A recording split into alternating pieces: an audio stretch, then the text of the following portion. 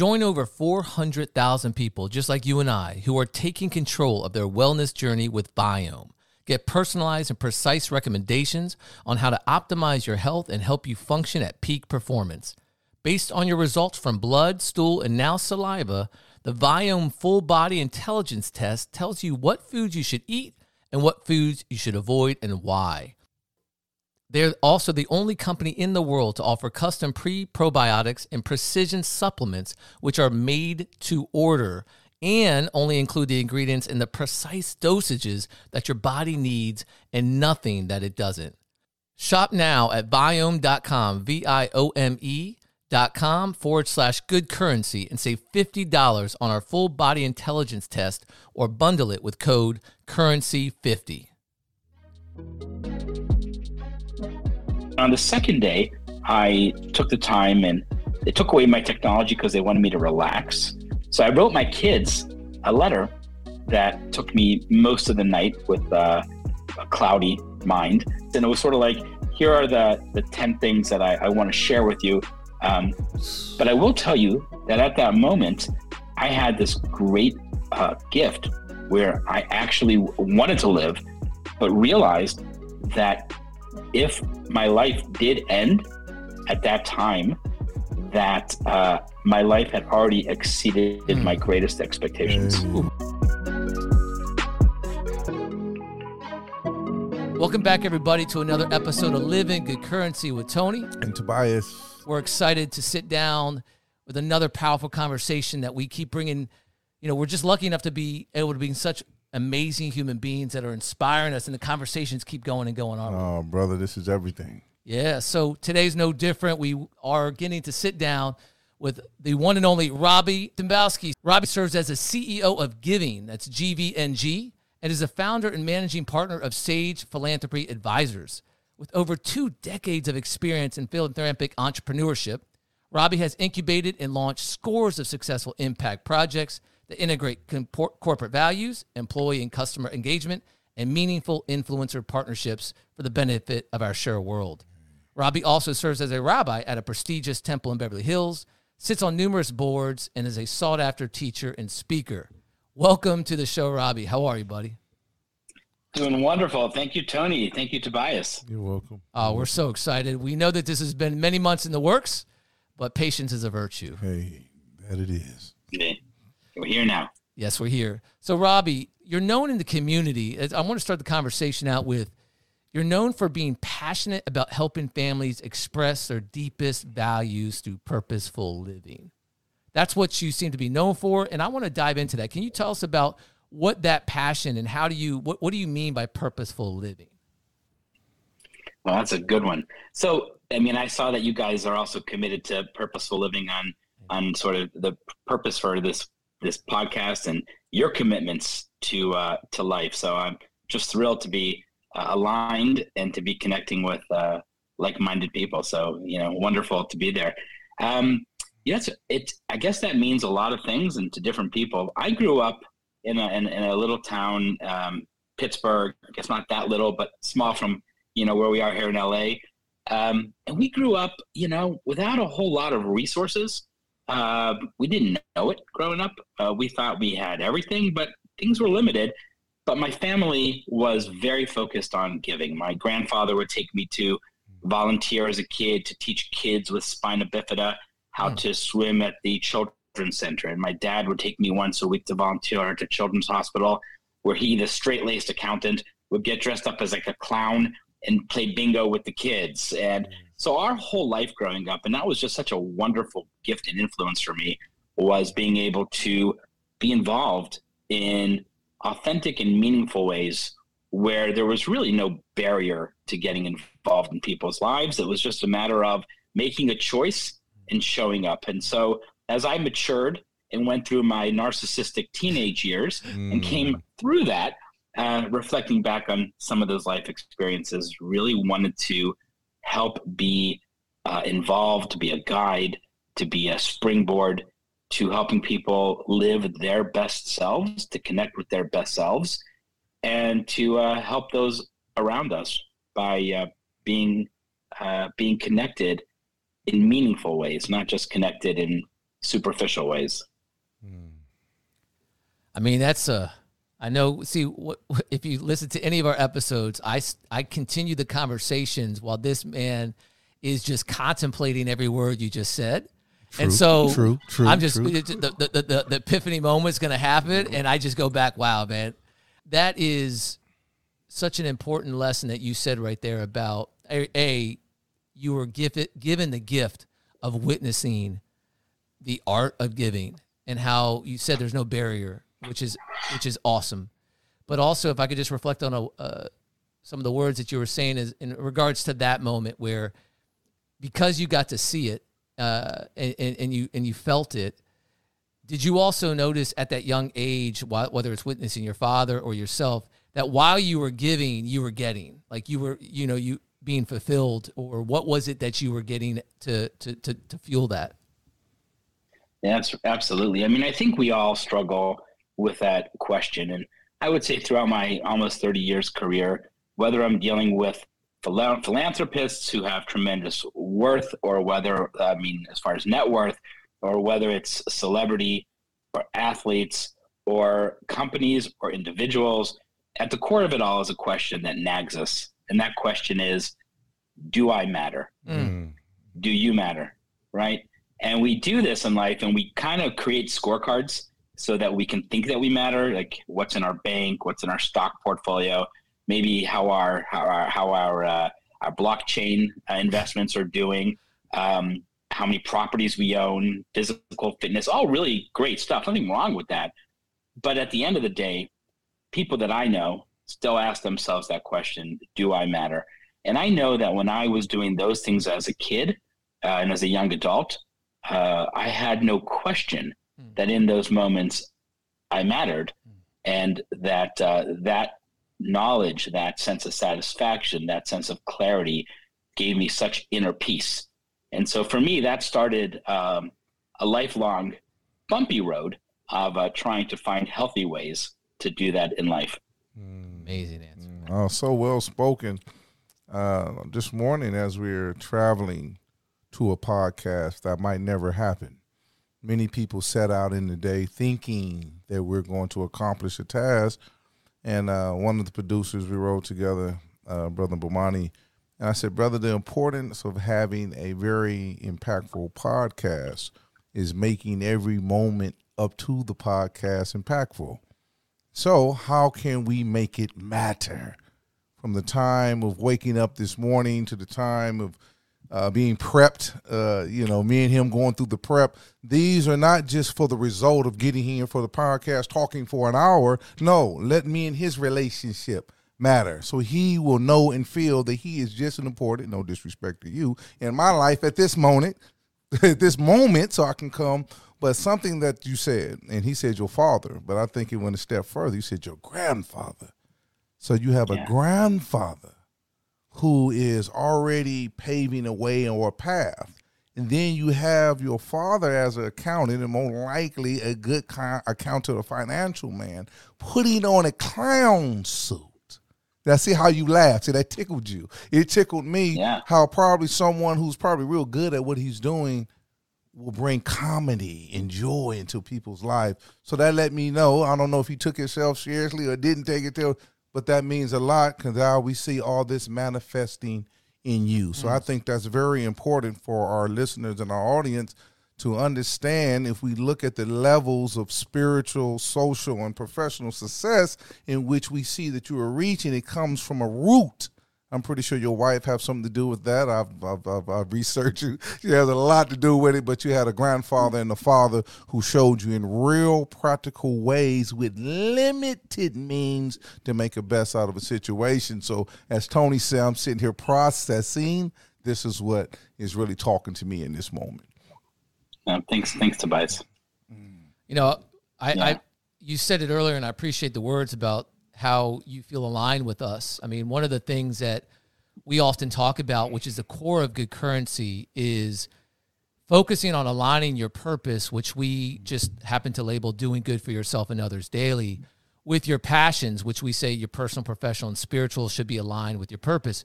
And, you're one of the amazing guests that we are so lit up to speak with you, because you so authentically blend your personal, professional, and spiritual passions together. You know, a lot of times we compartmentalize. Sometimes we don't even focus on all three, which is where the question of do I matter is trying to be answered. When you're focusing, do I matter personally? Do I matter professionally? Do I matter spiritually? These are questions that I guess you can elaborate on in those three tracks. But what we realized by focusing on these passions and aligning them, sometimes as Tobias said, we made the intention to do this podcast several times, by the way, and it didn't happen. We didn't put the past of let's say rescheduling. We made the intention today was going to happen. We did the preparation, which is our actions, but the results of it actually happening were out of our hands, right? But we knew. And today we call this action a professional action. This is a professional podcast. This is part of our business. But a lot of times we get something personally out of it because we're learning something from a conversation that could benefit us. And then sometimes, and a lot of times, we get a spiritual relationship from it because the energy is so flowing. But when you study your background, even your Instagram is Rabbi Robbie. Off the top. Right. Yeah. What I love is that you seem to so eloquently blend your personal, professional, and spiritual lives together. I mean, clearly that's intentional. And I'd love to just elaborate on that if you can. Yeah, absolutely. Yeah, I don't know that it was by intention that way. I think that through some various experiences, it became evident that the only thing I really could do on a daily basis is be myself and find the strengths that I can bring to that. And that will be, attractive to some people and won't be to others. But I got to a point in my life when I was probably 20 years ago where I was focused on role success as part of your final, the roles that you do. And I was really good at what I would call multitasking, but I wasn't really multitasking. I was just wearing so many different hats. So I was working at Citigroup and I was running a big swath of the philanthropic services there. And I was really successful at doing that because I put on my business hat, I get in the car, and then I was doing that. And then I come home and I had a wife. Well, okay, I could do those two things pretty well. That's just two hats. But then I had dad hat. And then my dad got sick, so I had to start wearing good son hat. And then I had to start wearing some consulting hat. And I was wearing my rabbi hat. And I one day woke up and couldn't get out of bed. I couldn't go to work. It was about a week where I just completely fell apart. And I didn't know why. Everything was working. Everything was going well. And I thought I was crazy. And I have a good friend who was actually a psychiatrist, spent some good time with him, and came to realize that I had contorted myself so much into a box that I was like Houdini, right? But I was a bad Houdini. I was like a psychological, spiritual Houdini who lost the keys to get out of the box. Yeah. And that started me on a process of sort of focusing differently, and without knowing it at that time, but maybe reflecting in this moment, maybe that was the time where I tried to really just integrate and bring me to whatever it was I was doing. And that's rabbi, and that's, that's the philanthropy work I do, and that's dad, or, people who know me, I hope, would say that, I am what you see. This is who I am. That's right. Like personally, with me, our audience by this time understands my background, taken from technology 30 years. So if you're going to research something, you're going to do it psycho-spiritually through your spirit. So now being inside of the business where it causes or requires me to research, I look at the structure of how people represent themselves, whether you did it yourself or God did it through your staff, whatever the case might be. It is rabbi, connection with you and God, wife, family, community, teaching others how to bring out their best self, platform, business, bringing humanity or various people of high net worth, as you said, in humanity, to connect them to causes that bring their best selves forth. I said, Tony, I don't know how you and this guy right here. That is good currency at its highest level. And brother, I haven't been doing this 30 years. Brother, I just looked at, and that was this morning. It ain't like I looked you up 3 weeks ago. And for me to remember that was a formula. God, we know your faith specifically because you're not shy about it. Wife, home life, connecting that to community. Not only community, but where are these young professionals going within community? Now, we're going to take that and now we're going to have a business, a corporation with these people. I said, man, this is genius. And we're going to do high network people to connect them. So I said it again because that is the epitome in my evaluation of a person connected with their spirit, connected with their person. Also, a lot of times Tony says professional first. No, bro, my spirit feels my person, and my person is going to drive my profession. And so I've been waiting to say that all this morning to you. That really that's so well articulated. Well, thank you. Just no, we see it, and when you say you live in good currency, you really are, and we admire it. Yeah, and just to be really transparent here. So I would say that on that hierarchy of things, sort of person, family, impact on the world, business, business is at the lowest rung for me. It's a tool, but anybody who knows me well will tell you that I am a terrible business person. I leave money on the table all the time. Hey, right. I do, and I work in things, and it's not about. So for me, I think that's actually not a terrible business person, right? Exactly. I think it depends on your lexicon. It depends on your lens. That's right. So if your lens is to wake up every morning and to like the person you see in the mirror, and to be excited and motivated to go out and to be involved in the world, and that allows you to feel expansive and allows you to try to bring your gifts to the world and gives you the sense of confidence and a sense of purpose, as we said earlier, then that's the right business decision, even if it's not necessarily the greatest financial decision. So for me, it was really important to align my financial well-being and together with of who I am, because I know I can't compartmentalize them. I know I can't contort back into that Houdini box. I'll never do that again. That's right. So then it's great. And here's the great thing. The world's evolving rapidly. Yes. And where my desire to do these kinds of things and get paid as a living to do them may not have been there 30 years ago, 20 years ago. But today, the currency of the world has changed, right? Brother, Robbie, that's why we call it good currency. It's not just the financial structure, but the flow of energy. And when we often quote on this podcast Wayne Dyer, and he often says, if you change the way you look at things, the things you look at change. And that's a quantum physics theory. So the beautiful thing of what you just said about changing your lens, because your ultimate question that you started was, do I matter? Right? So if you're constantly thinking about, to fulfill my needs, do I matter? And you're feeling about being authentic, that's exactly what ultimately led me into Bias Together. I got really, really sick, and I couldn't figure out, to your point, everything was clicking, but I wasn't clicking. And it was because I had compartmentalized these things. My entire growing up, I envied people who were their authentic self, I call it. But a lot of us are trying to figure out that question in general. What does that mean to be authentic? But and I was fortunate enough to have Muhammad Ali as a mentor, to see and witness these amazing things about his life. And I envied the fact that this man stood up against all odds to be his authentic self and discover that along the way and shape that, what that meant to him. And so I think that's what you're really getting at, which is we know what it feels like to compartmentalize and contort, which I love that description of Houdini. And we know how claustrophobic and dangerous, by the way, if you lost the key.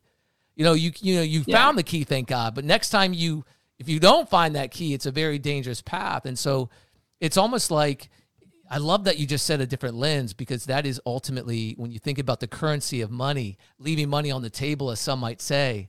But if you got your sanity, if you got your heart is flowing, what can pay for that? Like what kind of zeros pay for that? Tony, it's the currency of relationship. You notice that he said his friend. Yes. Not that there was a psychiatrist in my community, which he probably knows a lot of them. No, my friend. Yeah. So when you felt that you were in a box, and I just literally got out of 30 years of a box, I'm seeking to emerge professionally. Who am I after 30 years of incarceration, went in as a child, a young person, getting out at a 48-year adult with no idea what's going on in the world of business?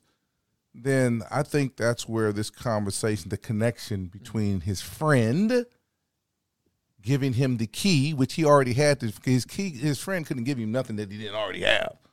And that's the same thing with me and your relationship. Yeah. You know, you telling me, bro, it's okay to come out. We're going to set up a platform that allows that. And me explaining to you that your worth was none of the stuff that you might have been involved of. You yourself brings your own self-worth. And so that's the good. That's the good. Yeah. When we have friends who don't judge us, don't critique us, but say, listen, you was on that road. This is how that results. If you want to change that, then this how we. So not only we talking about financial currency, that is the wealth, the good currency of friendship, having the kind of friends that help us along the way. Yeah, so man, that's key. You know, I think Howard Thurman, who was a civil rights leader and very prolific gentleman, said something, and I read it around that time, and it stuck with me because I think it's a guidepost, and it's just so brilliant in its simplicity. Yes. And here's what he wrote. He said, don't ask what it is the world needs. Ask what is that thing that makes you feel alive, and go and do that. Amen. Because what the world needs now is people who are alive. Yes.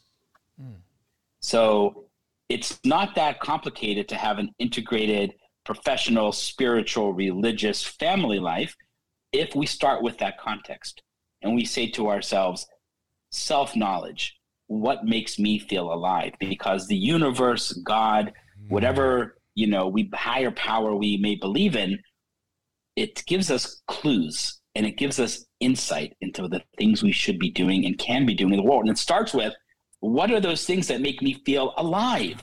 What makes me feel expansive? What makes me feel like I can go and conquer the world? Yes. Focus on that.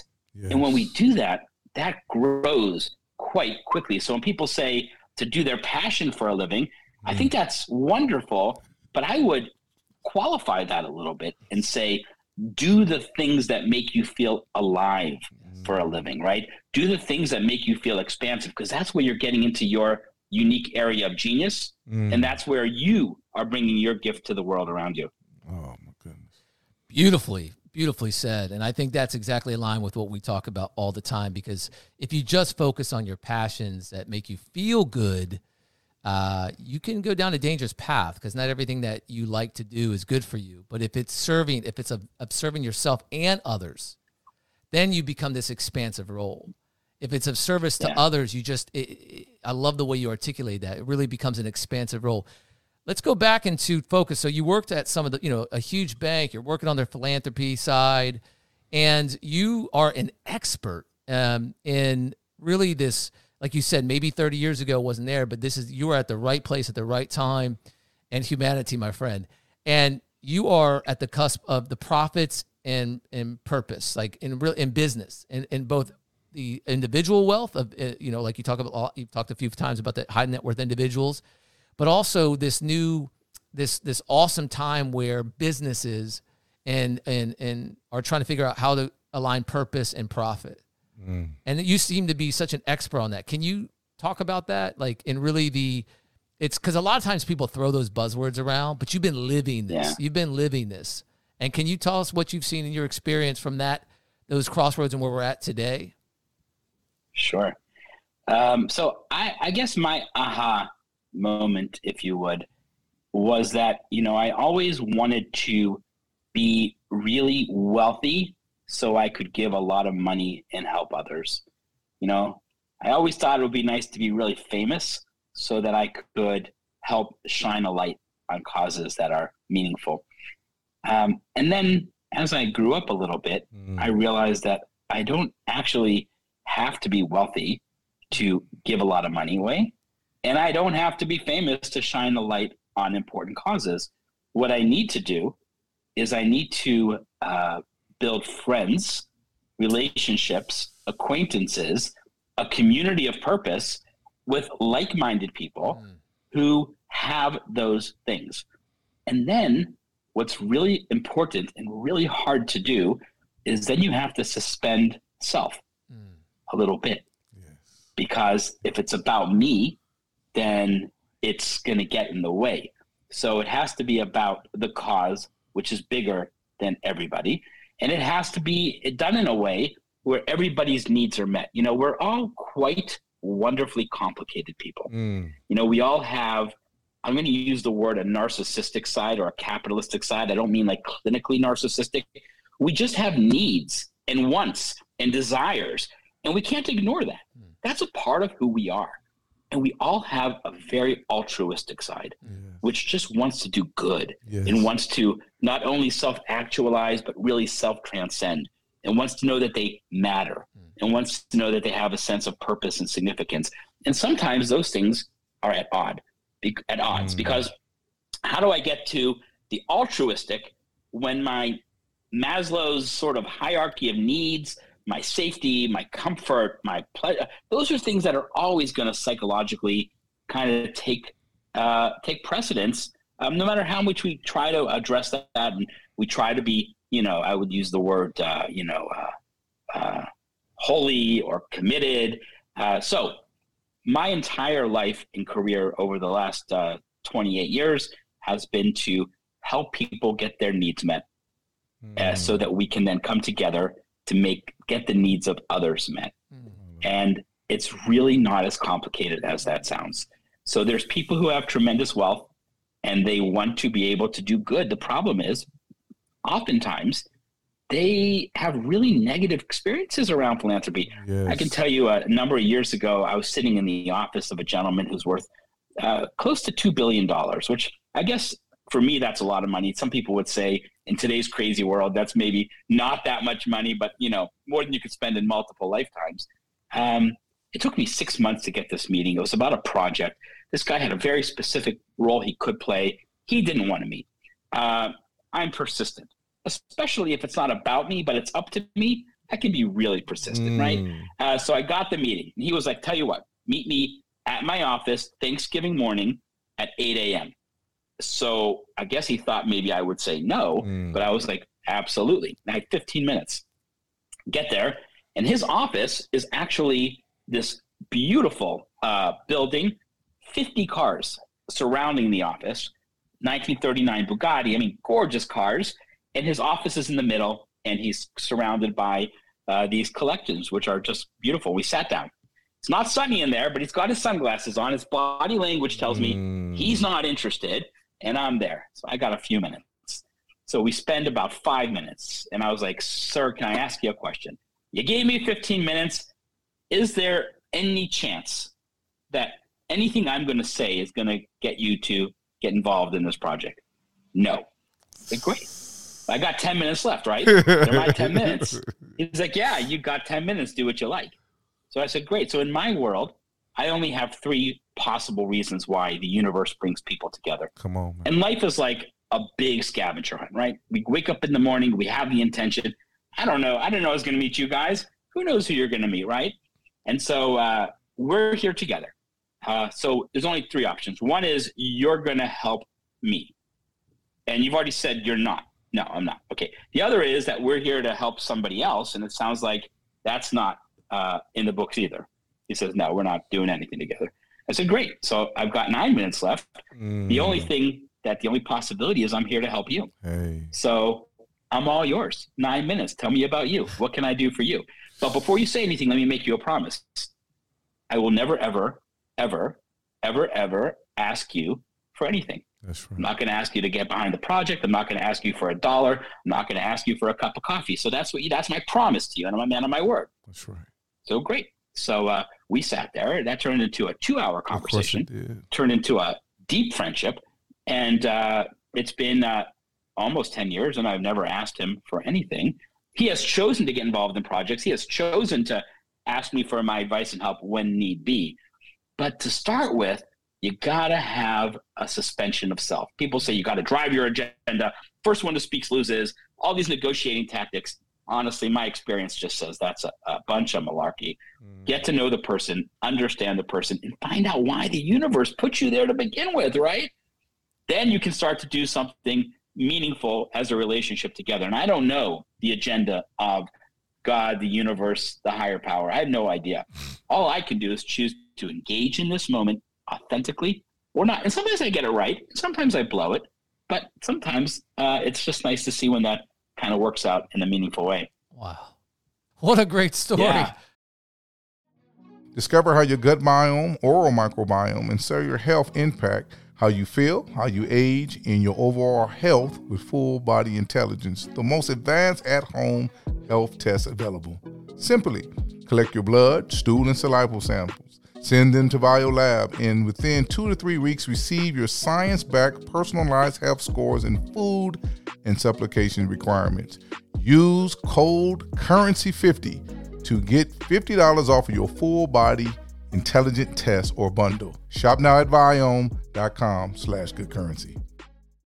You said something which, when you suspend self, had you not gone in there knowing that you had to suspend self, anyone would have cracked under those circumstances. You know, because you have to suspend self, and to obviously be armed with the idea of those three reasons why allowed you to come up with that amazing story. You know, it reminds me of a gentleman we met, Dr. James Rouse, amazing speaker, amazing author. He once said to us, he said, God put us together, now let's make God proud. In such a similar situation. That. Like, there's billions of us that we're here now. It's up to us to figure it out. Like, and so it goes to those three things that you just talked about. Yeah. And my kids make fun of me all the time because I literally live my life as a scavenger hunt. I go to Starbucks. Look, there's almost 8 billion people in the world now. That's mind-boggling. In our lifetimes, Tony and Tobias, we are going to actually get to know a couple hundred, a couple thousand, maybe. That is an insignificant amount of people. Why those people? So in my world, I don't believe we have a lot of control over a heck of a lot. And every time I think I got to figure it out, things are blessed to fall apart and take a turn, and you get a chance to live into that, right? But what I do know is in a moment when I'm in Starbucks and I'm in line, I say hi to the person next to me because I don't know where they're at and I don't know why. And some of the best relationships that I've met have just simply been, so I'll be traveling. I travel a lot for work, and I'll be in an airport and I'll be like, hey, how you doing? Nice to meet you. I'm talking to people. I'm getting to know people. And sometimes they're like, very standoffish. They don't want to talk to me. Like, who's this weird guy saying hi to everybody? And that's okay. It's not you. The universe didn't put me here to talk to you in this moment, but maybe it's that other guy or maybe it's that other gal. So I think it's part of that. But I also, to answer your earlier question, so I think that there's this opportunity to help people get their needs met so that they can do really good things in this world. And that is no different today than what it is with celebrities, athletes, corporations. Once upon a time, companies were demanded one thing by the marketplace and by their shareholders and by their investors: quarterly earnings. What is your quarterly earning? How much money did you make? And if you missed it by a penny, you were punished tremendously, right? And so people say corporations are heartless or corporations don't get behind. And the data today is still a little bit askew. We know that it's almost $470 billion. It's the same size as the e-commerce industry is given to charity every year. But of that, only 16 billion comes from corporate givers. To give you context, corporations made top line $14.2 trillion last year. They spent 7% of that, almost $1 trillion, on marketing alone. And yet only 16 billion was spent on philanthropy. Why? So I don't think that corporations are anything more than people, and they're a group of people that come together, right? They're a team. They are a family of sorts, if you will. So my obligation or my opportunity is to help corporations figure out how to get their needs met so that they can now get out there and make a real difference in the world. And what we find is that at Giving, for example, we offer what's called a digital nonprofit, and we offer a corporation the opportunity to start their own impact project. We oversee it. We give it nonprofit status under our umbrella, and we allow them to take some of that marketing budget and to apply it in a meaningful way to engaging their employees, engaging their constituents, engaging their consumers on purpose, on things that they both care about. And since the world has shifted and the equation has shifted, so we're not demanding only quarterly earnings from corporations. We're also demanding this triple bottom line, right? What do you stand for? How are you making this world a better place? And so corporations, we're not forcing them to do this, but they've been given permission. That's right. The pressure has been taken off to say all that matters is make more money. And since that, now I see CEOs and CFOs and CMOs rising and saying, great, we've been given permission to go and really do something. So I see that as a massive sea change. And that's how we're going to change some really big world problems on that alignment. That's incredible. And I love about corporations are people. They're run by people. We say it all the time. Decisions are people. We say it all the time. And, I think you're right. The generation, often quoted as the millennials, Gen Zs, but, you add any of these generations, the paradigm shift of authenticity is there. And often we talk about, whether the people driving the corporations are doing it in the original state just because it might be good business. They're noticing that, influencers or the consumers are more loyal to brands that give back. And so they may, have to come up with something that they can stand for. Regardless of their intention, what happens is you realize that the other people part of the company that are authentically involved in that rise, and it creates an environment that automatically people are happy to even work for this company. And so all around the corporate culture changes, the consumers changes, the bottom line changes. And so it makes perfect sense. And to have experts like you blending that technology with understanding that profits and purpose should be aligned, it's key. And I love that you are giving us the stats and how, if you look at the market cap, the opportunity is so huge for the amount of giving that can take place and the amount of change. And so I love it. I mean, can you describe to our consumers, we did have Dominic Collins on here. That's how we got introduced to each other. Go Dominic, we love you. And I know Dominic was your partner, but walk us through, in your eyes, in your mind, how giving came about and what it is currently, because you are the CEO of the company. And I'd love to just talk about what you're doing at Giving. Sure. Yeah, Dom is a real visionary. And so I was at a conference, and Dom spoke just before I spoke at the conference, and he gave this whole pitch. And when he finished about his tech platform and what Giving can do, I took down some notes, and I asked him to meet for a cup of coffee after, and been in the space for a whole long time.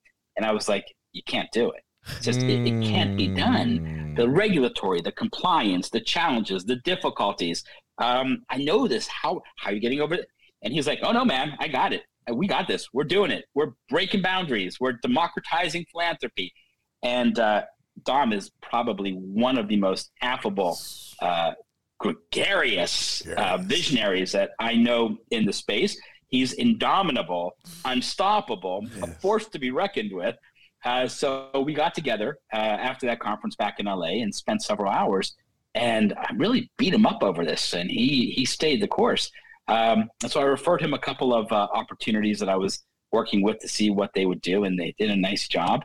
I dug in deeper, and then 6 months later, I joined him as their chief philanthropy officer. And sort of run the nonprofit and run those things, and wanted to be a part of building this. Dom is also a unique person. He was the CEO of the company at that time. We were talking about kind of suspending self. There's a founder thing where founders kind of like have a really hard time delegating or sometimes allowing others or staying on to. That is not Dom. Dom was like, I got this off the ground. I got this running. You have these skill sets. I need you to step up. I'm going to stay on as the president. I'm going to be involved in vision and partnerships and everything. But you run this thing. I've got another idea. And since then, he just launched this brand new company in the similar space called Be Generous that has just gangbusters. And so Dom's a super unique guy because knowing your skills and knowing when to bring others around you and to build that team and expand that team is super rare. And as a young guy, he's really got it. He really does. He was such a joy to get to know. And, we got introduced to him through Emmanuel Kelly, another person that was on our podcast. So it's just been this string of recommendations. And Dom it is hard. It's hard to suspend self, and clearly Dom walks the walk. So tell us about where giving is at now. I'd love to learn from you and how are you utilizing giving with what Sage is doing, and that, just so our audience can learn more. Well, I would say, giving started close to 5 years ago now. And as with any startup, you have to really understand your product market fit, what problems you're solving. It's so many things you can do, especially in this space. And so we had tremendous success in lots of areas. And then we sort of had to kind of hone in because lasers cut through steel, right? Spotlights illuminate. And we were illuminating a lot, but we didn't have the laser focus yet as we kind of figured that out. And then COVID happened. And COVID was this, our doors were slammed. Studios and celebrities and everybody was coming to us saying, I want to do more. What can I do? I want to start another project. I want to get PPE. I want to, whatever it is. And, we looked at and said, okay, this is an unprecedented time. So we're going to we're not going to worry about our revenue model. And we're not going to worry about how we make this business work yet. Right now, we're in a unique position to do a lot of good. And so we need to suspend giving's sense of self to do some good out here. And so we did hundreds and hundreds of projects, and bless our investors, we hemorrhaged because these were very time intensive, expensive. We worked longer, harder hours than we ever had before, but we helped a lot of people. And that was really meaningful for us. And then as we kind of emerged through that, we recognized, as I was saying earlier, that the space we have right now to work with companies and helping companies create, not only donating out into other nonprofits, which we help as well, but helping them engage their employees, helping them to be able to create culture, to impact lives internally, and to then connect with the world around them, and to be able to scream and amplify their ethos and what they care about from the mountaintops authentically. Because if it's not authentic, it just doesn't work. Was an area that we kind of focused on, and it has been going so well. I'll give you one example of a program we're working on that I'm just so proud of. There's a company called Ambassadors of Compassion.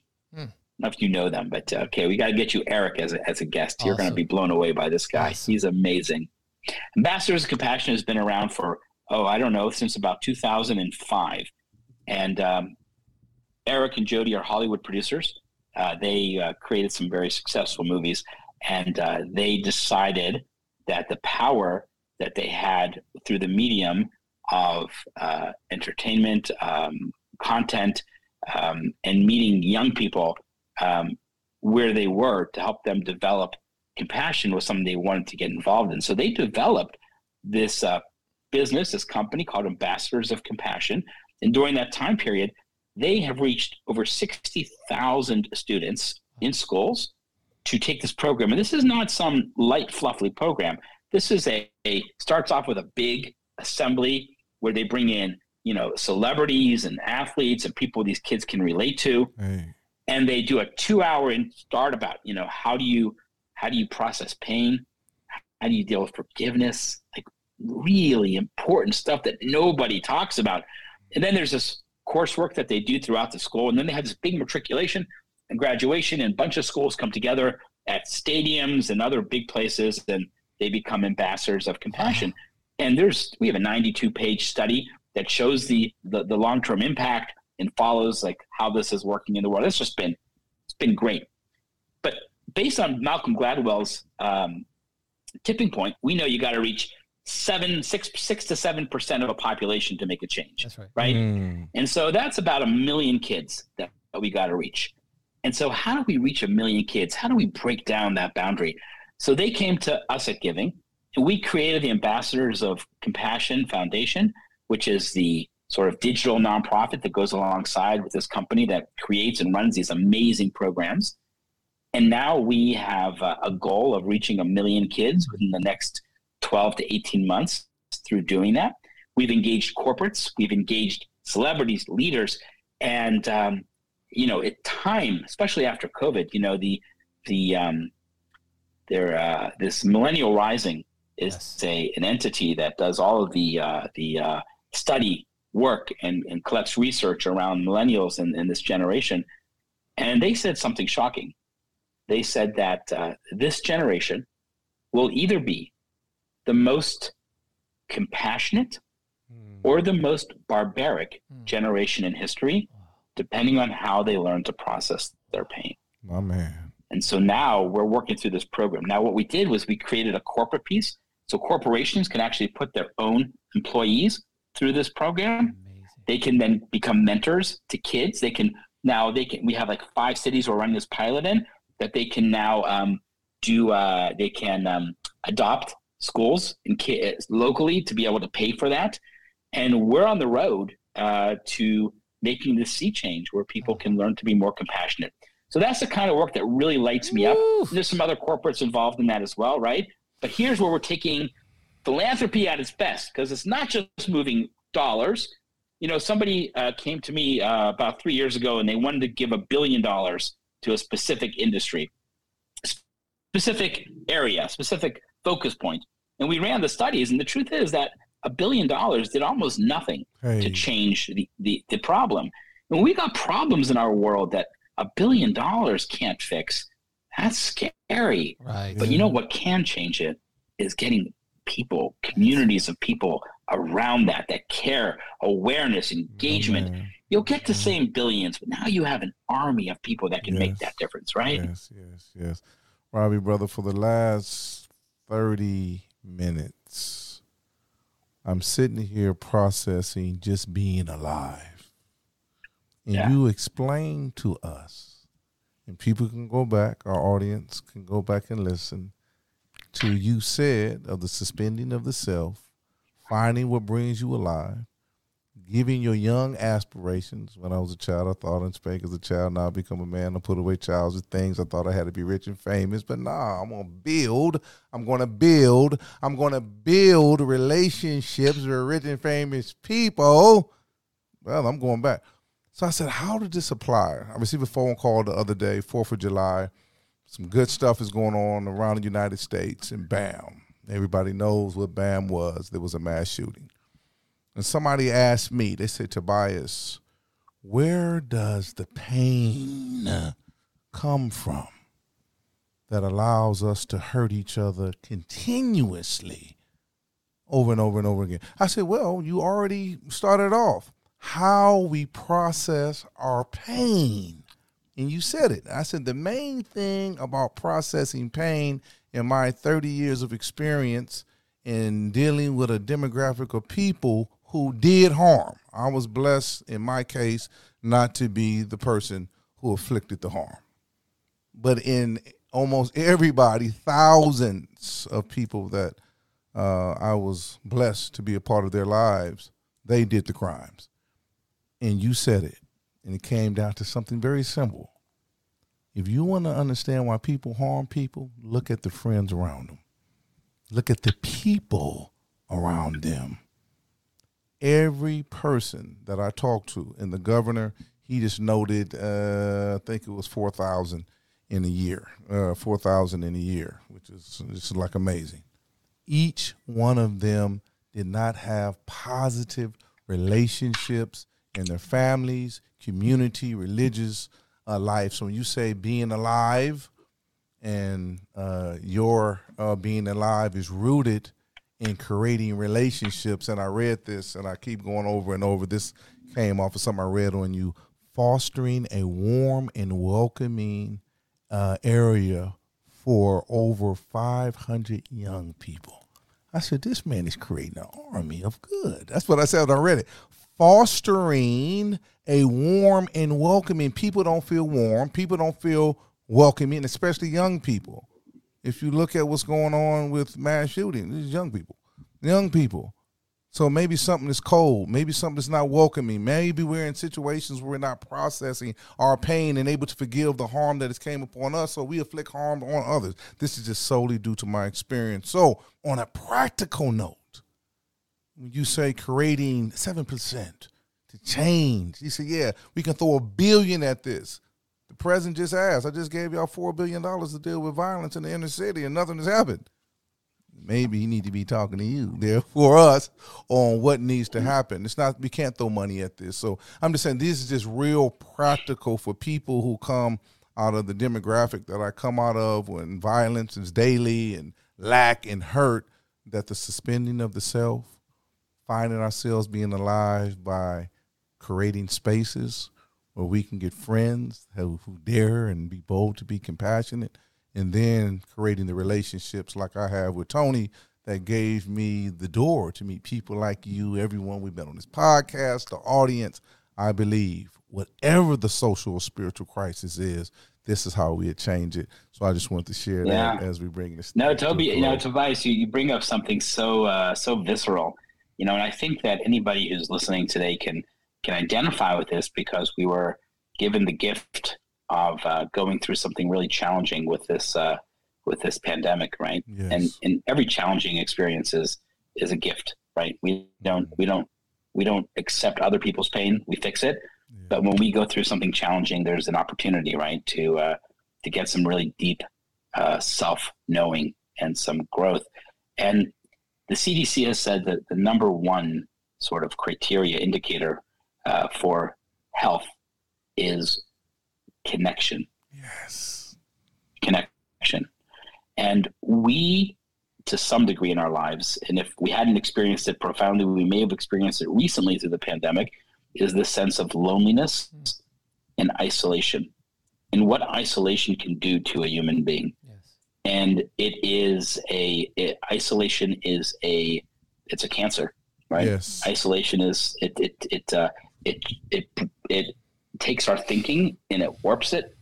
It allows us to go down sort of this rabbit hole, if you will, and it deeply impacts our decision making. So if you ask me what's the one thing plaguing our world today more than anything else, I have to believe that it's that sort of lack of meaningful connection. Yes. And look, we have lots of connection, right? My LinkedIn, my Instagram, my TikTok, right? But meaningful. And so, friends is a really important way to get there, right? Communities of purpose, but family, but in general, we all have to find our way of creating connection, in our life. Otherwise our society is really going to be plagued. You look at the teen suicide numbers, which is just heartbreaking, right? So you go back over about 20 years, and there was a substantial, from 20 years ago until about 3 years ago, pre-COVID, you had, my numbers might be a little off, but you had around a 60% increase in teen suicide. Over the last 3 years, there's been an additional raise from that number of an additional 23% in teen suicide. You ask yourself, we live in the most economically blessed country in the world, where every child has a digital phone practically, and access and health care, hopefully, especially under all the things that came around through Obamacare and through what's carried out through that. So why is this happening in our country? Yes. And correlation doesn't make causation, but if you look at the internet and you look at the growth of social media, it almost mirrors this raise in teen suicide. And you have to ask yourself the question, is this connection without meaning part of the plague that's creating this negativity in our world? So in my world, I became a rabbi first because I really wanted to be able to create impact, and I wanted to be able to be involved in people's lives. And I got news for you. As a rabbi, I've walked into an emergency room, gowned up, and just kind of walked in. You can pretty much go anywhere, and you can invite yourself, right? Because if I knock on your door and I say, hey, Tony, Tobias, I'm here to be like, who the hell are you? Why would you be here? But right. it's a rabbi or you're a minister. It's like, okay, that's kind of an invitation for me to get involved.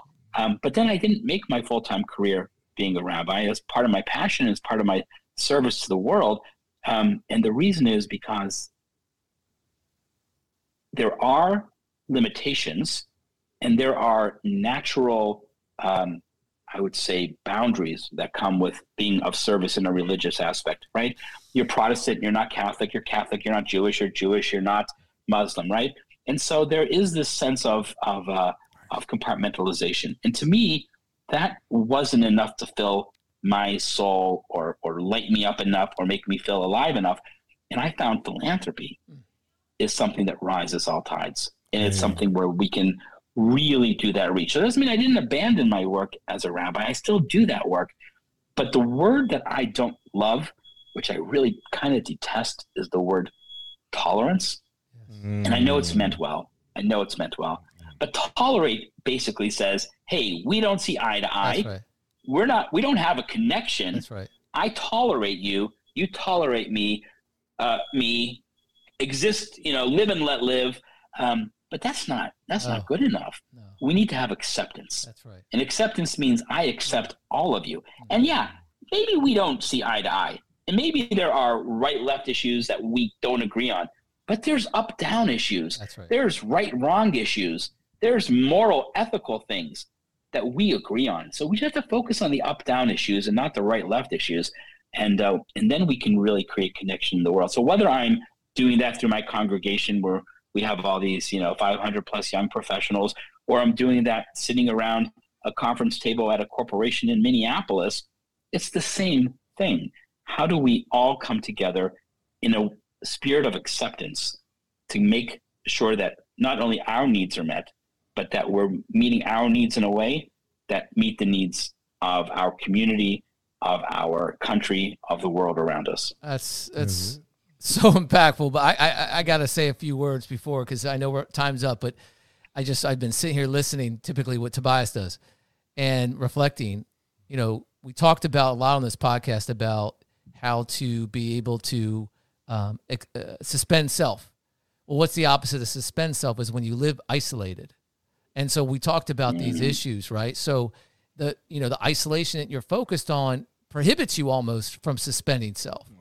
And so that is why I think we're seeing this rise of what we're seeing. And also it's this, I'm right, you're wrong, or I think I'm being justified in my moral obligations by chastising you and going on social media and feeling like I'm sticking up for my people by putting someone else down. And that is the opposite of meaningful connections. And so, there's that great documentary, the Social Dilemma on Netflix that, really talks about these issues. And so the key to it is to find meaningful connections by suspending self. Ali, God rest his soul, he planned, yes, he was arguably one of the most famous men in the world, arguably the most famous Muslim in the world. But yet at his funeral, which I was honored to attend both of them, he had almost every religious denomination represented. He planned that.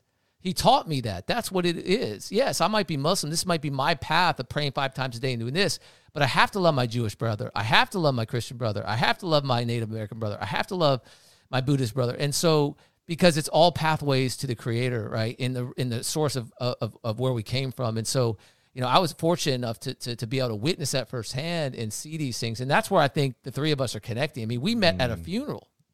You talk about going to the Starbucks and just being aware and being present and just being, we were just on a trip to Paris a couple weeks ago, and in line we met this incredible, mother and son that we were just giving advice to. Next thing you know, she's like, "Oh, I'm a TV producer. Let's get together." But we had no intention of knowing that about her. We were just sharing this connection. But we met at a funeral of someone both of us didn't even know who passed away. We were just called to this funeral on Christmas Eve. We just went. And so I think that's right. I think whether you're listening and you're like, well, I don't have any meaningful connections right now. Well, we started this podcast off, you did, by saying the barrier to entry to do good is so wide open.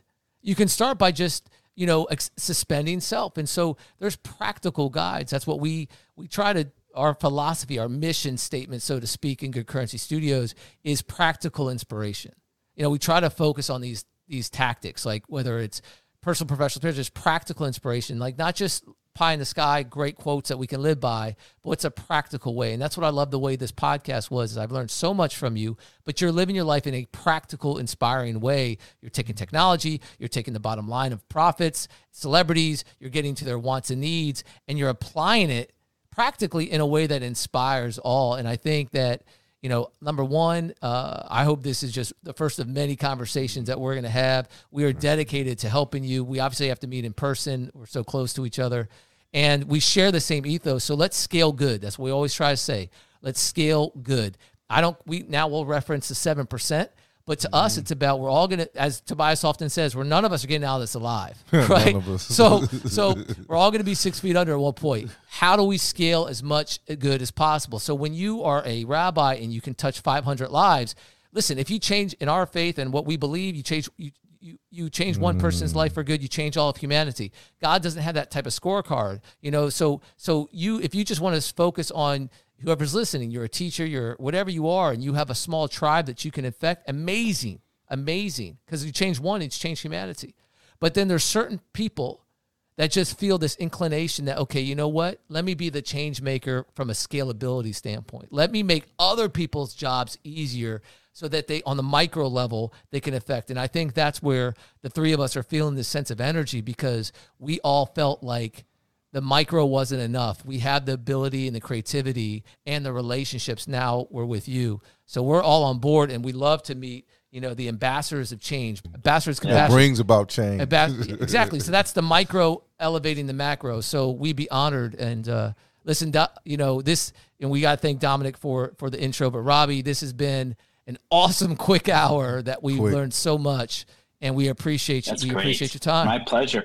I would just leave your listeners with one simple thing, is that if you don't think that you can make a difference, if you feel anxious about it, or you're not sure how to get engaged, I would just say to reframe this very simple statement, and that is, it's not about me, it's up to me. Like you said, one day we're all going to be 6 feet in the ground, and we don't get to take anything with us, except I believe that there's a spiritual DNA. And when we go into a situation, I think the initial reaction is, who am I to get involved? Why should I? Am I overstepping? And if it's about you, you're trying to do it for your own, sort of ego, maybe. But just ask yourself, if it's not about me, maybe it's up to me. And if it's up to you, maybe you can make a tremendous impact to that one person, like you said. I love it. All right, Robbie, this is the first of many conversations. We're going to have you back, brother, but we have two quick rapid-fire questions. And mine's a little bit, mine you kind of already answered, but I'm going to just put you on the spot anyway. Name a quote that you often think about to pick you up. Marcus Aurelius once said, "I do my duty. Other things bother me not, for they are things without life, or things without meaning, or things that have tarried and know not the way. You know the way. Do your duty." Amen. I'm so glad I asked you that question. I'm glad you did too. By the way, what a genius! What a genius he was. By the way, amazing quote. Thank you for sharing. Yes, and my quote is question. What do you do to relax or rejuvenate yourself? What do you such a great do question. to relax? I hope that word is not alienated to you. Or rejuvenate yourself. Yeah, so my therapist has told me that I'm a work in progress on that. So I am thoroughly energized by the work that I do and by the opportunity to connect with other people. So if I have time to sort of relax and to do something that's just for me, and I know it sounds maybe a little bit incredulous, but it's really the truth, I tend to go down to visit the local hospital here. I'm a chaplain as well. And so I will just go visit people in the hospital, connect with them, say hello. It may just be hello and a smile.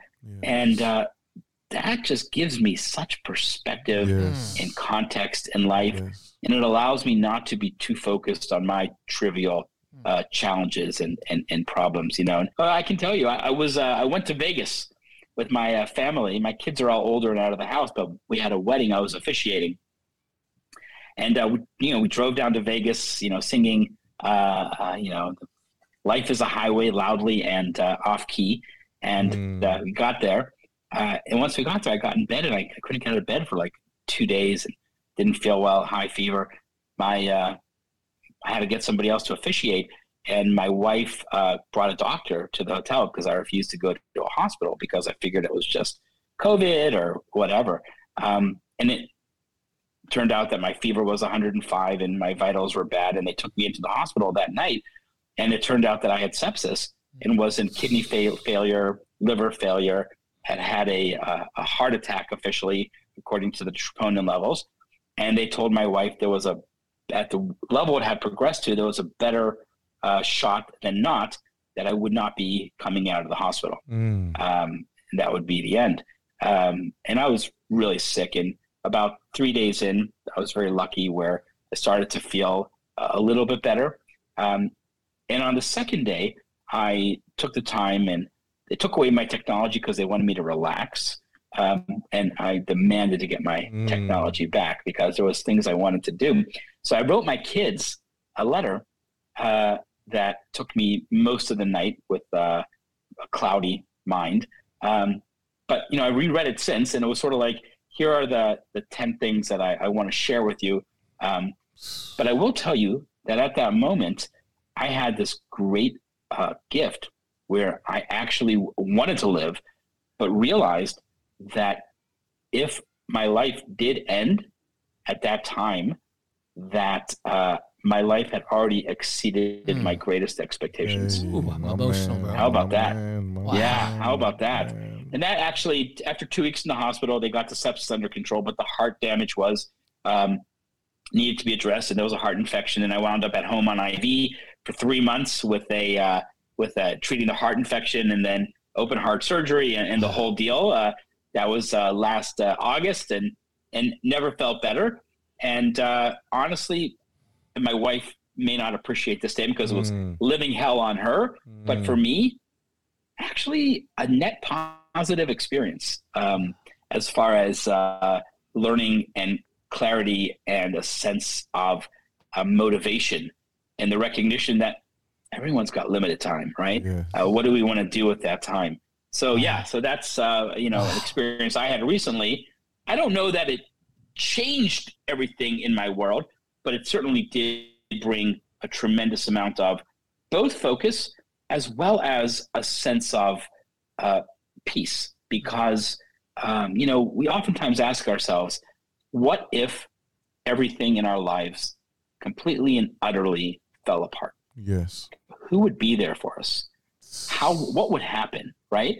And it happened, right? I was down and out and I didn't work for a couple months and I have to tell you, the people that showed up for me in my life was so heartening.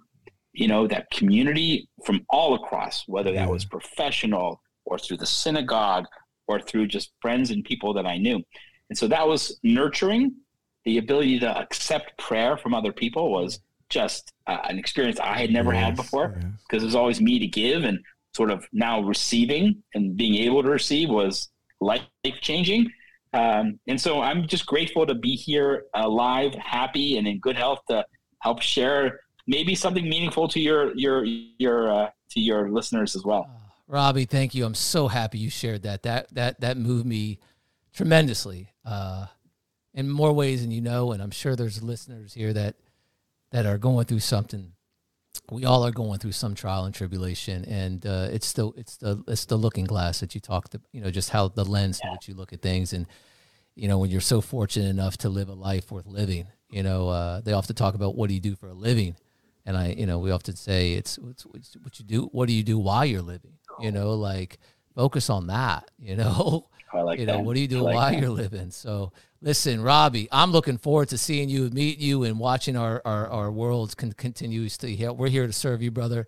So if there's anything you need from us, let us know. I think our audience is definitely going to resonate with it. But you definitely touched our hearts, and we appreciate you, man. Can you tell our audience where to follow you, brother? Sure.